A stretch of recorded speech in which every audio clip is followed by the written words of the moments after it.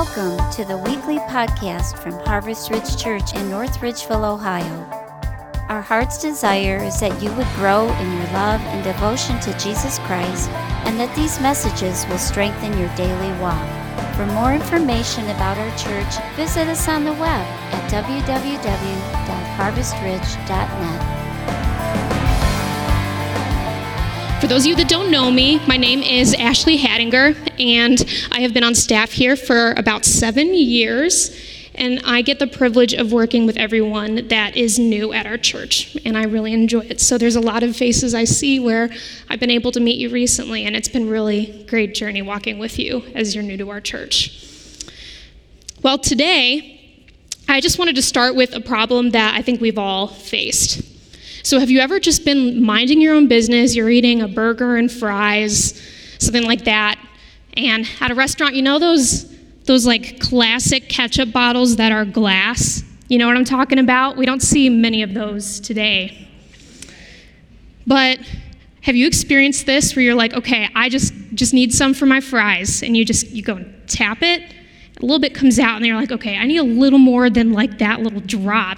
So you hit it harder, and then just half the bottle comes out. And have you done that with like other people at the table, and you're like, okay, like I obviously didn't mean to do that. Like I don't want ketchup soup with some fries in it. Where this gets really bad is when you try to add hot sauce to something. Have you ever added hot sauce to something? It's a little too much hot sauce. It just kind of comes out. And then that really could ruin the meal. You know, there gets to a point where it might be inedible, but have you ever like, I can't ruin this, or like, I have to eat something. So then you kind of just like suck it up and like try to eat it, and you're like crying and sweating the whole time. But when it comes down to it, in both those cases, you can't undo what you did. Without even trying, the ketchup is out, it's spilled out, half of the bottle is done. You can kind of like take a spoon, I guess, or a straw. I hope not a straw. Please don't tell me you've used a straw. But you take it, you try to put some back in, or if it's the squeezy one, you can try to like suck it back in, but that only goes so far, right? And then people don't want to use the ketchup after you've like spooned ketchup from your plate and like your food that you've been touching like back into the bottle. So it's just bad. You can't undo that. You can't undispense ketchup after it has spilled all over everything. And there's something that happens in life too. There are just some things, something was said, something was done, and you can't go back, right? Can you think of a time in your life where that just came out of your mouth a little too fast, and now it's out? You can't go back to when you didn't say that, or you didn't say it nice enough. There are just some things that we can't take back. We can try, but once it's out, it's out. And we've been in our Love and Family series. This will actually be the last day of our Love and Family series. But I was thinking, not only have we all experienced those moments in our lives of just things that we wish we could take back, something we did, something we said, and now it's just out. But I was thinking about the past year. We've been stuck at home a little too much, and let's be honest, we love our kids, but we've been stuck with our kids a little too much. And I'm sure there have been some things said and done over the last year that we can't take back, but we wish we could. And really, this could be any relationship. I had a friendship in college, a really good friendship, and one day she decided, like out of nowhere, after a year of friendship, she just started listing to me all the things that I had done wrong. Like that made her upset, but she didn't tell me when they happened. So it's been a year of damage, and I couldn't even fix it, but she just let all of that fall out, and we're not friends today. We weren't friends after that conversation. It's hard to come back after saying something like that. There's a character in the Bible that is a perfect example of this, and I want to talk about her today. Her name is Eve. Now, For those of you that brought your Bible today, or maybe you have your smartphone or your tablet or something with you, we'll be in Genesis 3. It's where the bulk of Eve's story is found. But this is what the Bible tells us about Eve. She was the first woman. She was the first woman. So there was a man, his name was Adam, and then we had Eve. She was the first woman that God ever created, that ever lived. And then the second thing we know about her is that she was the first person in the history of the world to sin, to do something that God told her explicitly not to do. And she is the one responsible for sin. And us in the church, anyone that's grown up in the church, I grew up in the church, Eve is always a cautionary tale, right? We have nothing good to say about her. She's kind of the one that ruined it for all of us. But here's what I want to do. I want to look at the story of Eve with a different light. I want to look at all the consequences that she brought about. So here's what's going to happen. Eve's story, she was created. So God made her. She and Adam were living in the Garden of Eden. Then the sin happened. We'll have a character called the serpent. He represents evil, the devil, death in the world. We have this character, the serpent, that we'll run into. And then we have the aftermath of everything that happened after Eve sinned. So what I want to do is we're going to read from Genesis 3, not from the beginning of Genesis, but from a little farther in her story. So we're going to be talking about the consequences of what Eve did. And what you'll find is it's a little bit of a long passage, but here's the good news. It's the only passage that I'll be preaching from today, so we can just hang out there, and we're going to walk slowly through it. And it would be helpful for you. I'm going to kind of hit a chunk, then stop and talk about it, hit a chunk, then stop and talk about it, so that we can get really familiar with this story, because we'll be bouncing back to it as we go forward. Does that sound good? Does that sound like a plan? So we will be in Genesis 3, and we will be reading starting in verse 8. And here's what it says. Then the man and his wife, so this is Adam and Eve, heard the sound of the Lord God as he was walking in the garden in the cool of the day. So this is right after the sin happened. This is right after Eve sinned, and then Adam sinned after her. So he was looking for them. And then it says, they hid from the Lord God among the trees of the garden. But the Lord God called to the man, "Where are you?" He answered, "I heard you in the garden, and I was afraid because I was naked, so I hid." So I wish I could talk more about the naked side of things, but we're not going to talk about it. The thing I want to focus on from this section is that the first thing that happened after they sinned, after Eve and Adam sinned, was their relationship with God was splintered, right? So that's the first big consequence. They hid from God. That's the first thing that happened, that Eve kind of started. All right, so we're continuing. And God said, "Who told you that you were naked?" Once again, such a fun facet of this story, but we're not getting into that today. "Have you eaten from the tree that I commanded you not to eat from?" The man said, "The woman," listen to this, guys, listen to this, all right? "The woman you put here with me, she gave me some fruit from the tree, and I ate it." Then the Lord God said to the woman, "What is this you have done?" And the woman said, "The serpent deceived me, and I ate." All right, so it's pretty self-explanatory here, but what I really want to hone in on is listen to the comment that Adam made about Eve. So they hid, and their relationship with God was messed up, and now Adam is talking about her like she's a stranger. "That woman you put here with me." We've never talked about our loved ones like that. No worries. So we have a splintered relationship with God, and we have a splintered relationship between man and wife here, between Adam and Eve. All right, so here's what happens. They have that conversation. God found them. They were hiding, but of course God found them. Like, obviously. It's like playing hide and seek with a 2-year-old. It's like, I see, you're there. Like, good try, but you're there. But here's what happens. So he finds them. He has this moment. He kind of confronts them. Now what God is going to do is he's going to talk, because they had done something bad, right? They had completely disobeyed him. They sinned. So what this passage is going to do now is God's going to have kind of three things to say. One to the serpent, the evil who helped cause all this to happen. Then he's going to talk to Eve about Eve, and to Adam about Adam. So let's listen to what God has to say to them because of what they did. So the Lord God said to the serpent, so to the evil one, the one that brought death, because you have done this. Listen to this language. Cursed are you above all livestock and all wild animals. You will crawl on your belly, and you will eat dust all the days of your life. And I will put enmity between you and the woman, between your offspring and hers. He will crush your head, and you will strike his heel.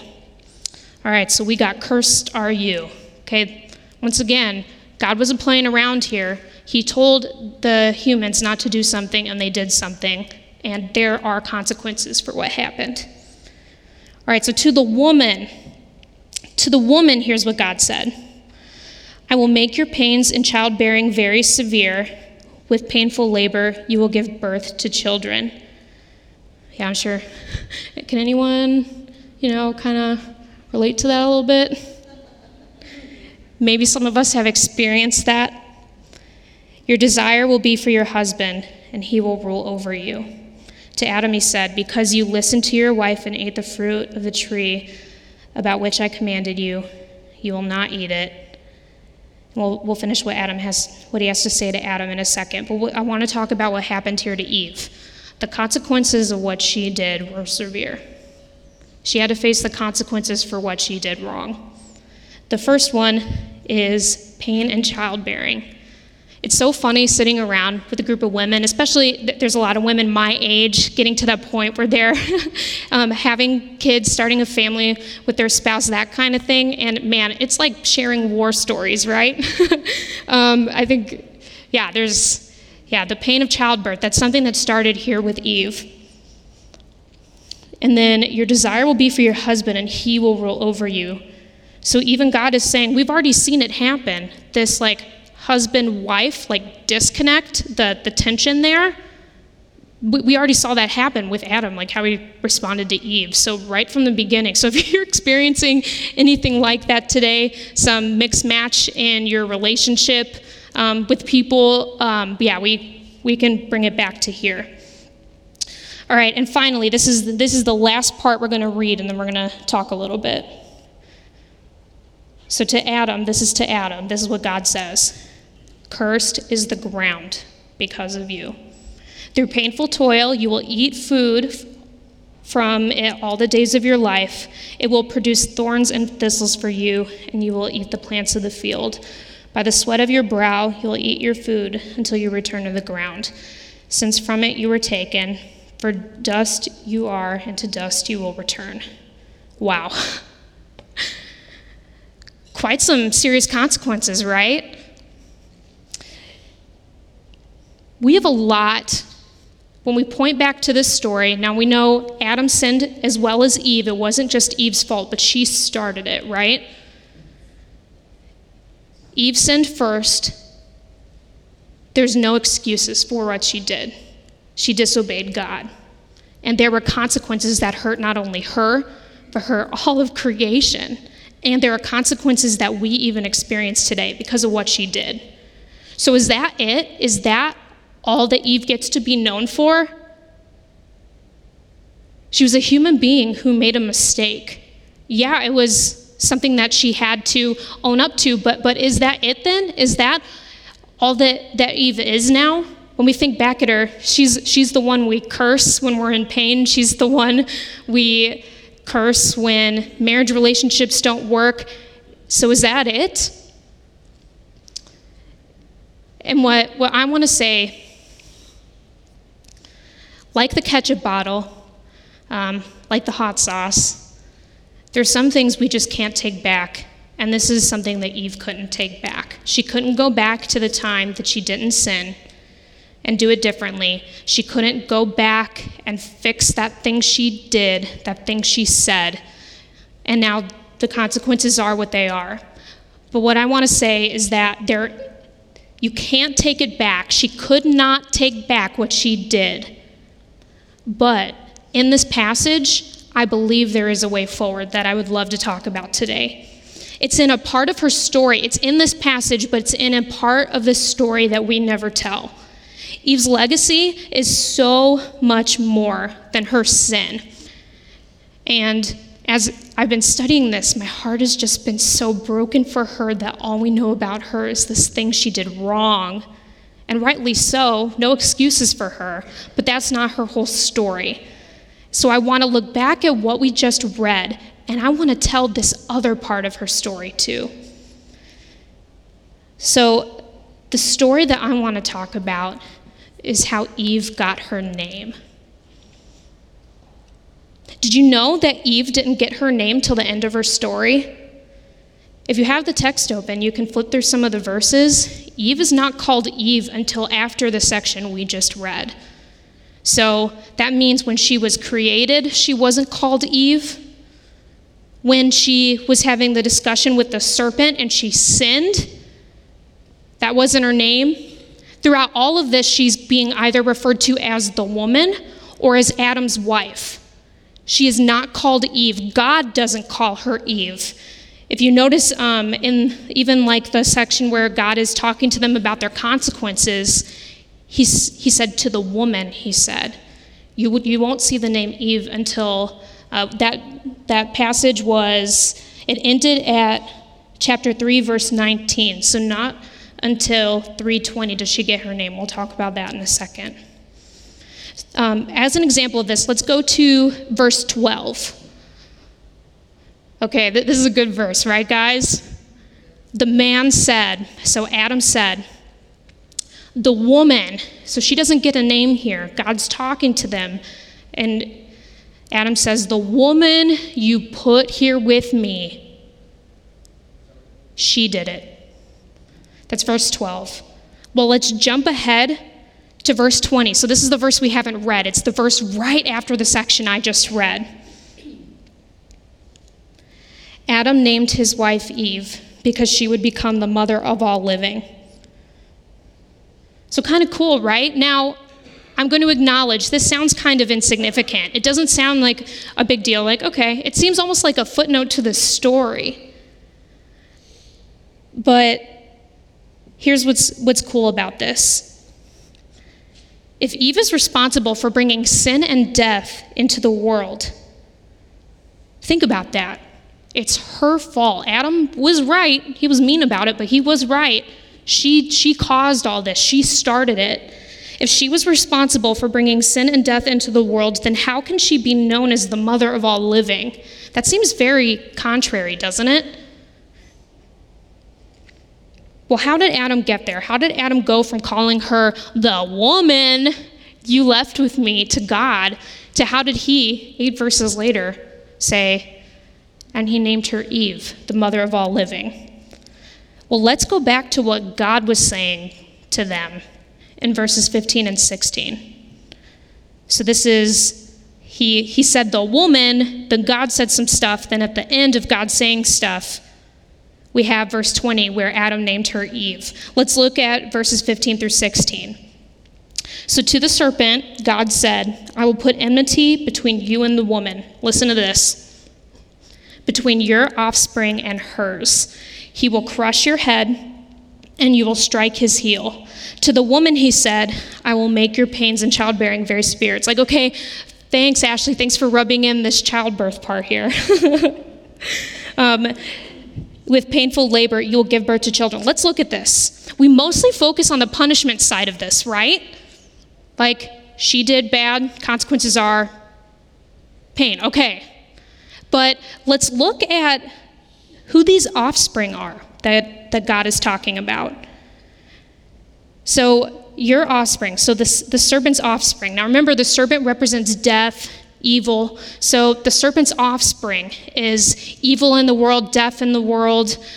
We refer to him as Satan or the devil. He kind of represents like all of this evil in the world. So that's like his offspring. That's what that's what he'll bring to the table, like through his line. But who is Eve's offspring?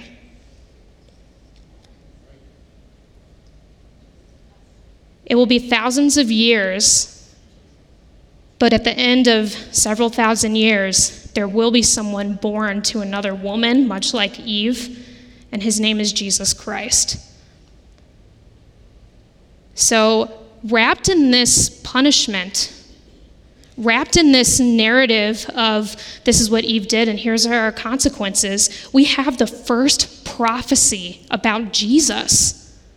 So there you go. For Bible trivia out there, first prophecy about Jesus is found in Genesis 3.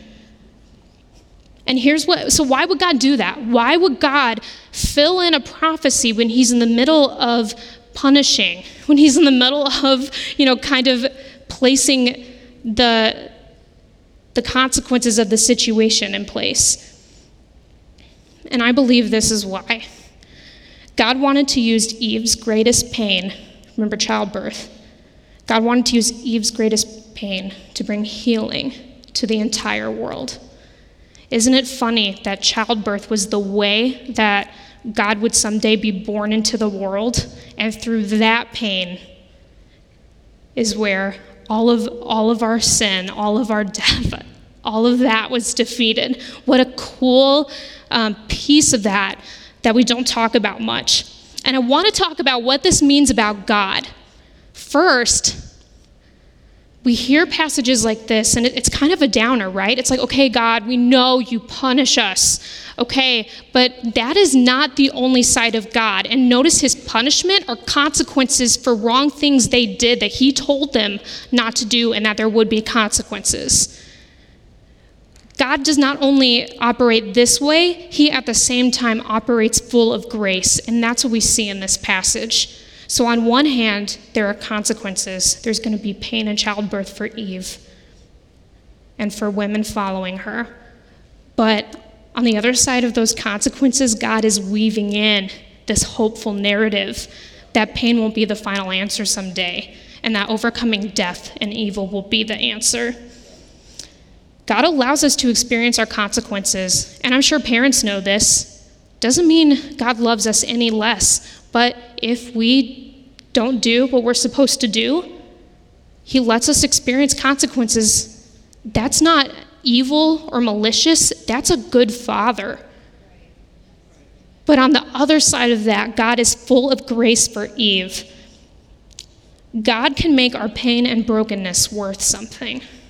Isn't that great? That in the moment where Eve was at her lowest, I imagine, when she really started to realize the weight of what she had done wrong, in that moment, God shows up and says, this isn't all your story's going to be. You messed up, and you might have messed up for the rest of history, but this will not be the only legacy that you bring forward.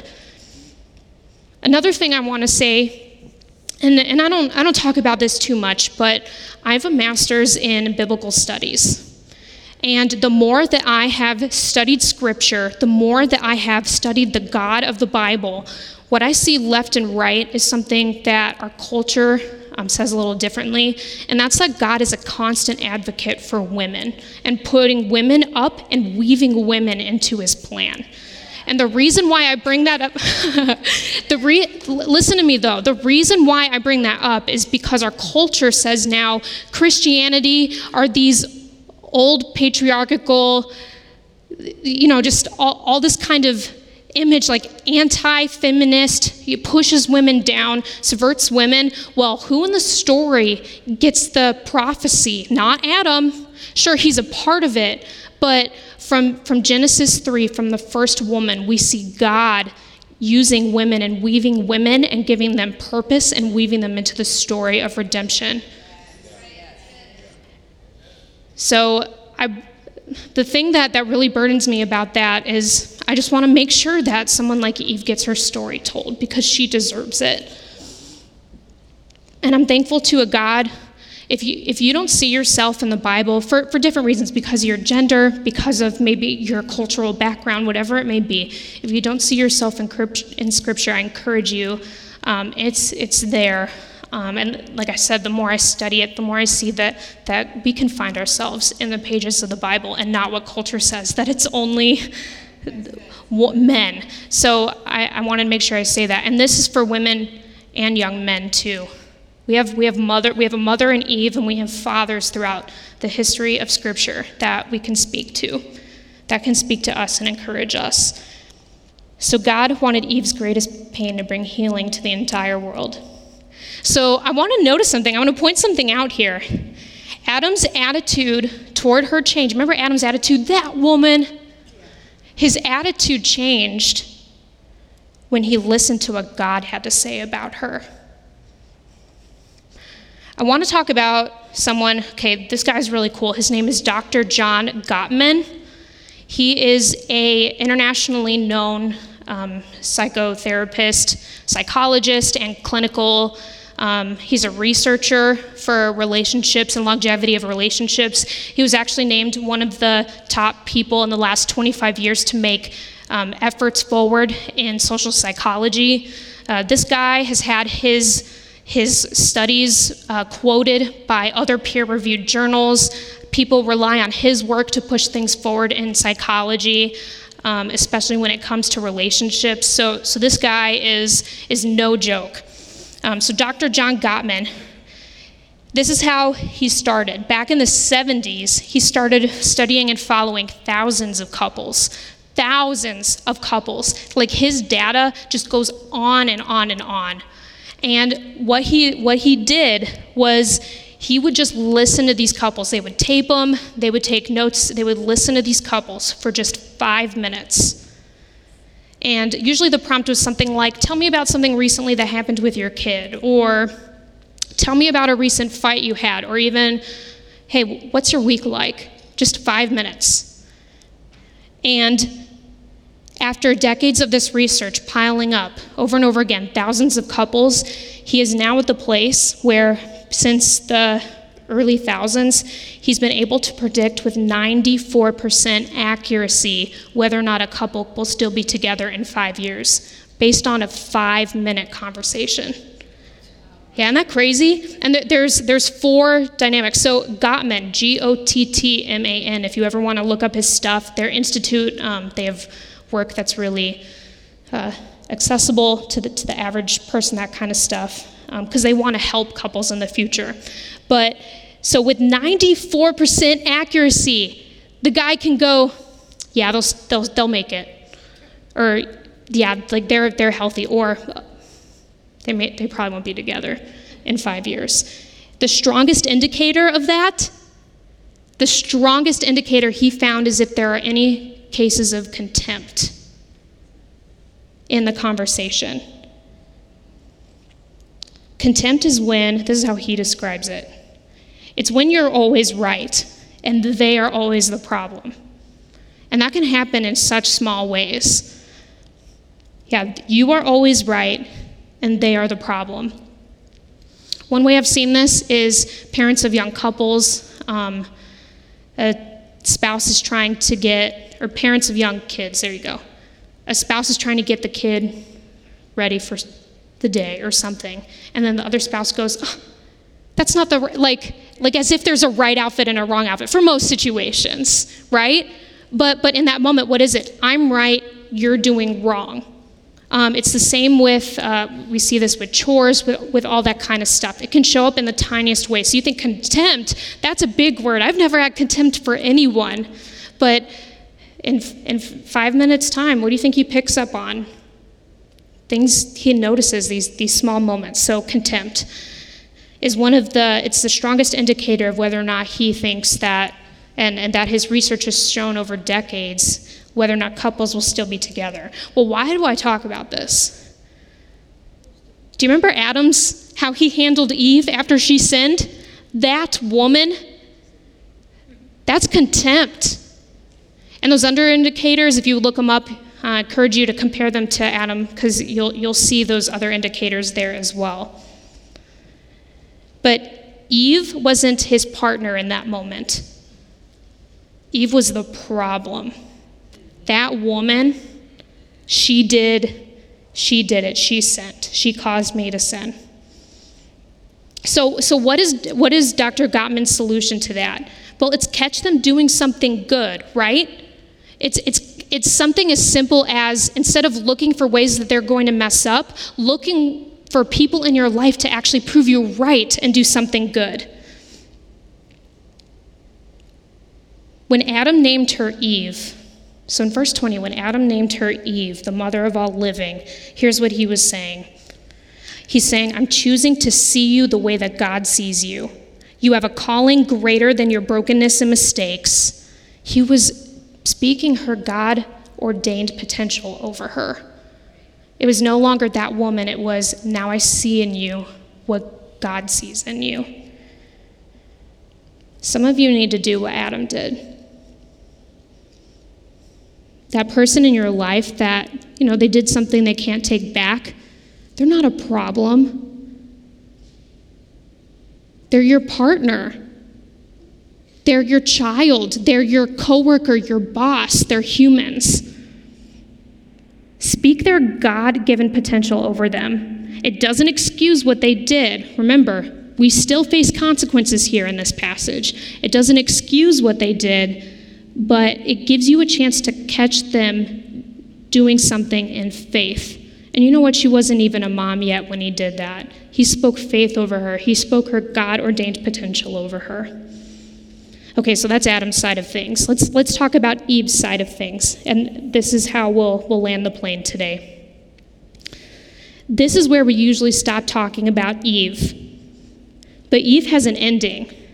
An Act 3, if you will. So after God talked, after she got named Eve, her story isn't over. But here's kind of the question. Will Eve live up to her name? She's now Eve, the mother of all living. Will she live up to her name, or will the pain and the consequences, would she live up to the pain? She couldn't go back, but did she move forward? And if so, how? Well, here's what Genesis 4:1 says. Adam made love to his wife Eve, and she became pregnant and gave birth to Cain. She said, with the help of the Lord, I have brought forth a man. Now, once again, this may seem small, but that Lord in all caps that you see in the Bible, that's the name Yahweh. In the Hebrew, that's God's special name, his covenant name that he gave his people. This is what this means. She's saying that she realized with her birth of her son that God allowed her to be a part of his plan even though she failed. She was the first, guys, get this, she was the first to sin, but she was also the first human to use the covenant name of God in faith. That's incredible. That is a huge legacy that she has left. And you know what?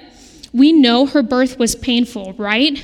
Because some of us in this room have experienced painful birth, or you've been in the room when painful birth has happened. We know giving birth to Cain was painful, but look at how this is described. The way this is written is her pain did not define this narrative. Her faith did. Isn't that cool? This could have said, and she became pregnant and she went through this agonizing labor and hours. No, instead this is her moment of faith that she had. She didn't let her pain dominate the story moving forward. It was her faith that dominated the story. She chose to live up to her name, not her pain. She is a hero. Her legacy is that she was the first to sin, but she walked forward after her mess up. Now, this isn't flashy faith. She didn't kill a giant. She didn't call down fire from heaven. And those are amazing miracles of people in faith and God using them. But this is something we all can do. Everyone in history who has called on the name of God has heard a thank. Everyone that has allowed God to use them, even though they are broken and messed up, we're living in her legacy. We're her children. Finally, if you have called on the name of the God who saves, this Yahweh, Jesus Christ, you are her children too. So I want to end with kind of this picture.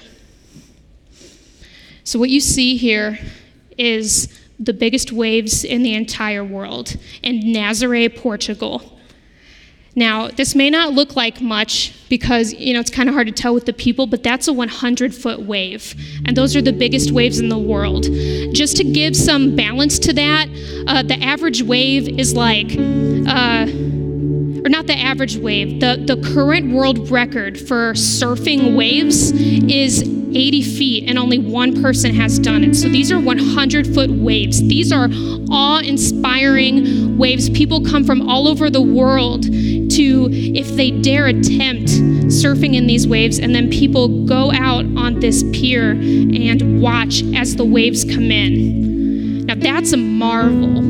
The biggest waves in the whole world. But let's look at what's underneath causing that to happen. They don't just happen by themselves.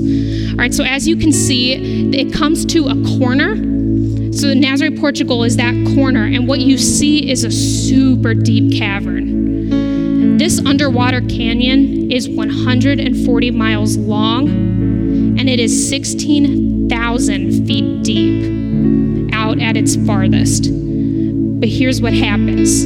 That canyon starts out really low, 140 miles away from shore, and it starts so deep and it just slowly inclines as it gets closer and closer to shore. So as the waves come in from sea, especially if there's a storm, the waves come in and all this power gets pushed up as the canyon moves up. And then you kind of see a countercurrent come in as well.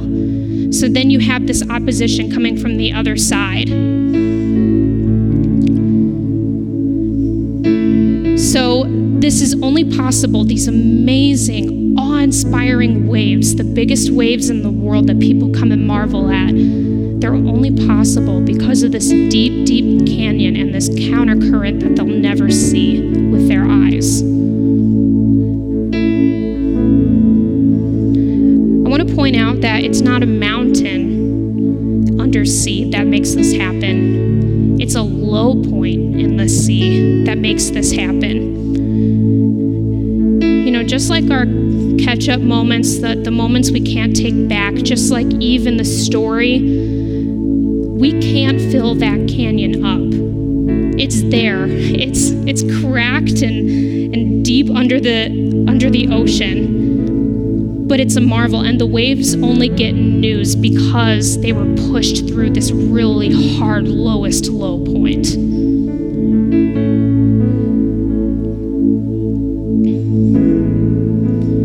And here's what I want to say today. This can be you. This can be your relationship. Man, I'm getting...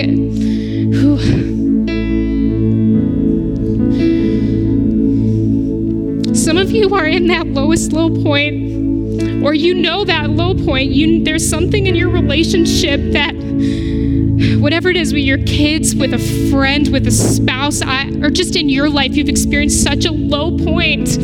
But it's in those low points, just like with Eve, that God can work. And it gets pushed as you move forward and fight to move forward. And as His Spirit enables you, it pushes you forward, even with opposition. And what does the world see? What can the world see? But it's an amazing marvel that is only possible because God brought you from that low point. So you can't take back whatever that was. For some of you, it's someone that's hurt you. Or maybe you're the person that can't take it back, but you can choose. This is your choice. You can move forward. There is a way forward. Just like Eve, you can choose to live up to your name or your pain. So here's what I want to do. If everyone in the room, if you wouldn't mind closing your eyes, we're gonna think and pray for a second. Maybe you're like Adam in the story. that you can visualize that person in your head who has hurt you. They did that thing that now you're living with the consequences of that. And this is the prayer I want us to pray together. You can think of their name. God, help me see them. Help me see this person the way that you see them. God, help us see the people in our lives the way you do, broken and messed up and everything in between. We can't get over what they did to us. We can't refill the canyon, but you can somehow make us walk forward. Help us see those people in our lives the way that you see them. Or maybe this morning you're like Eve. You did something you can't take back. What's said is said, what's done is done. There's no refilling the ketchup bottle. And now we're living in the consequences. And this is what we can pray together. God, I can't take back what I did.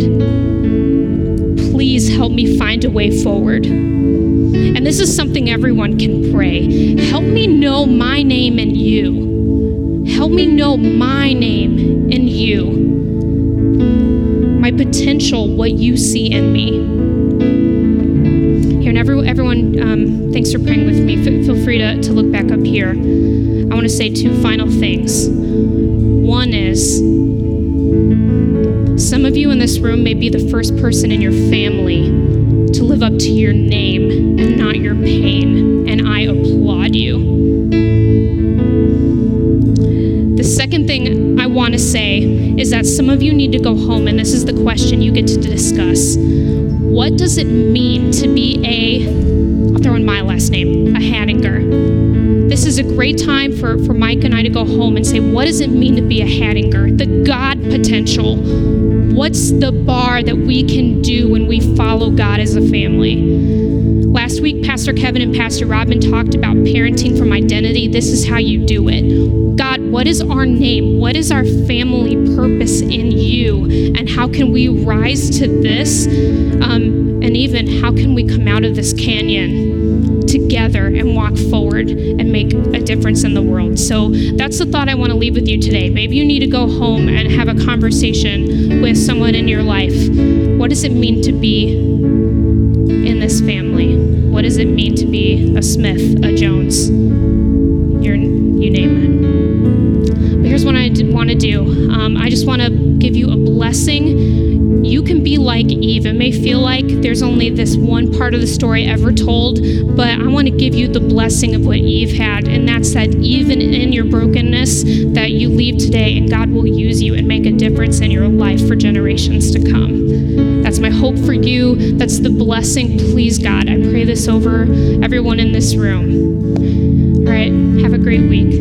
See you later.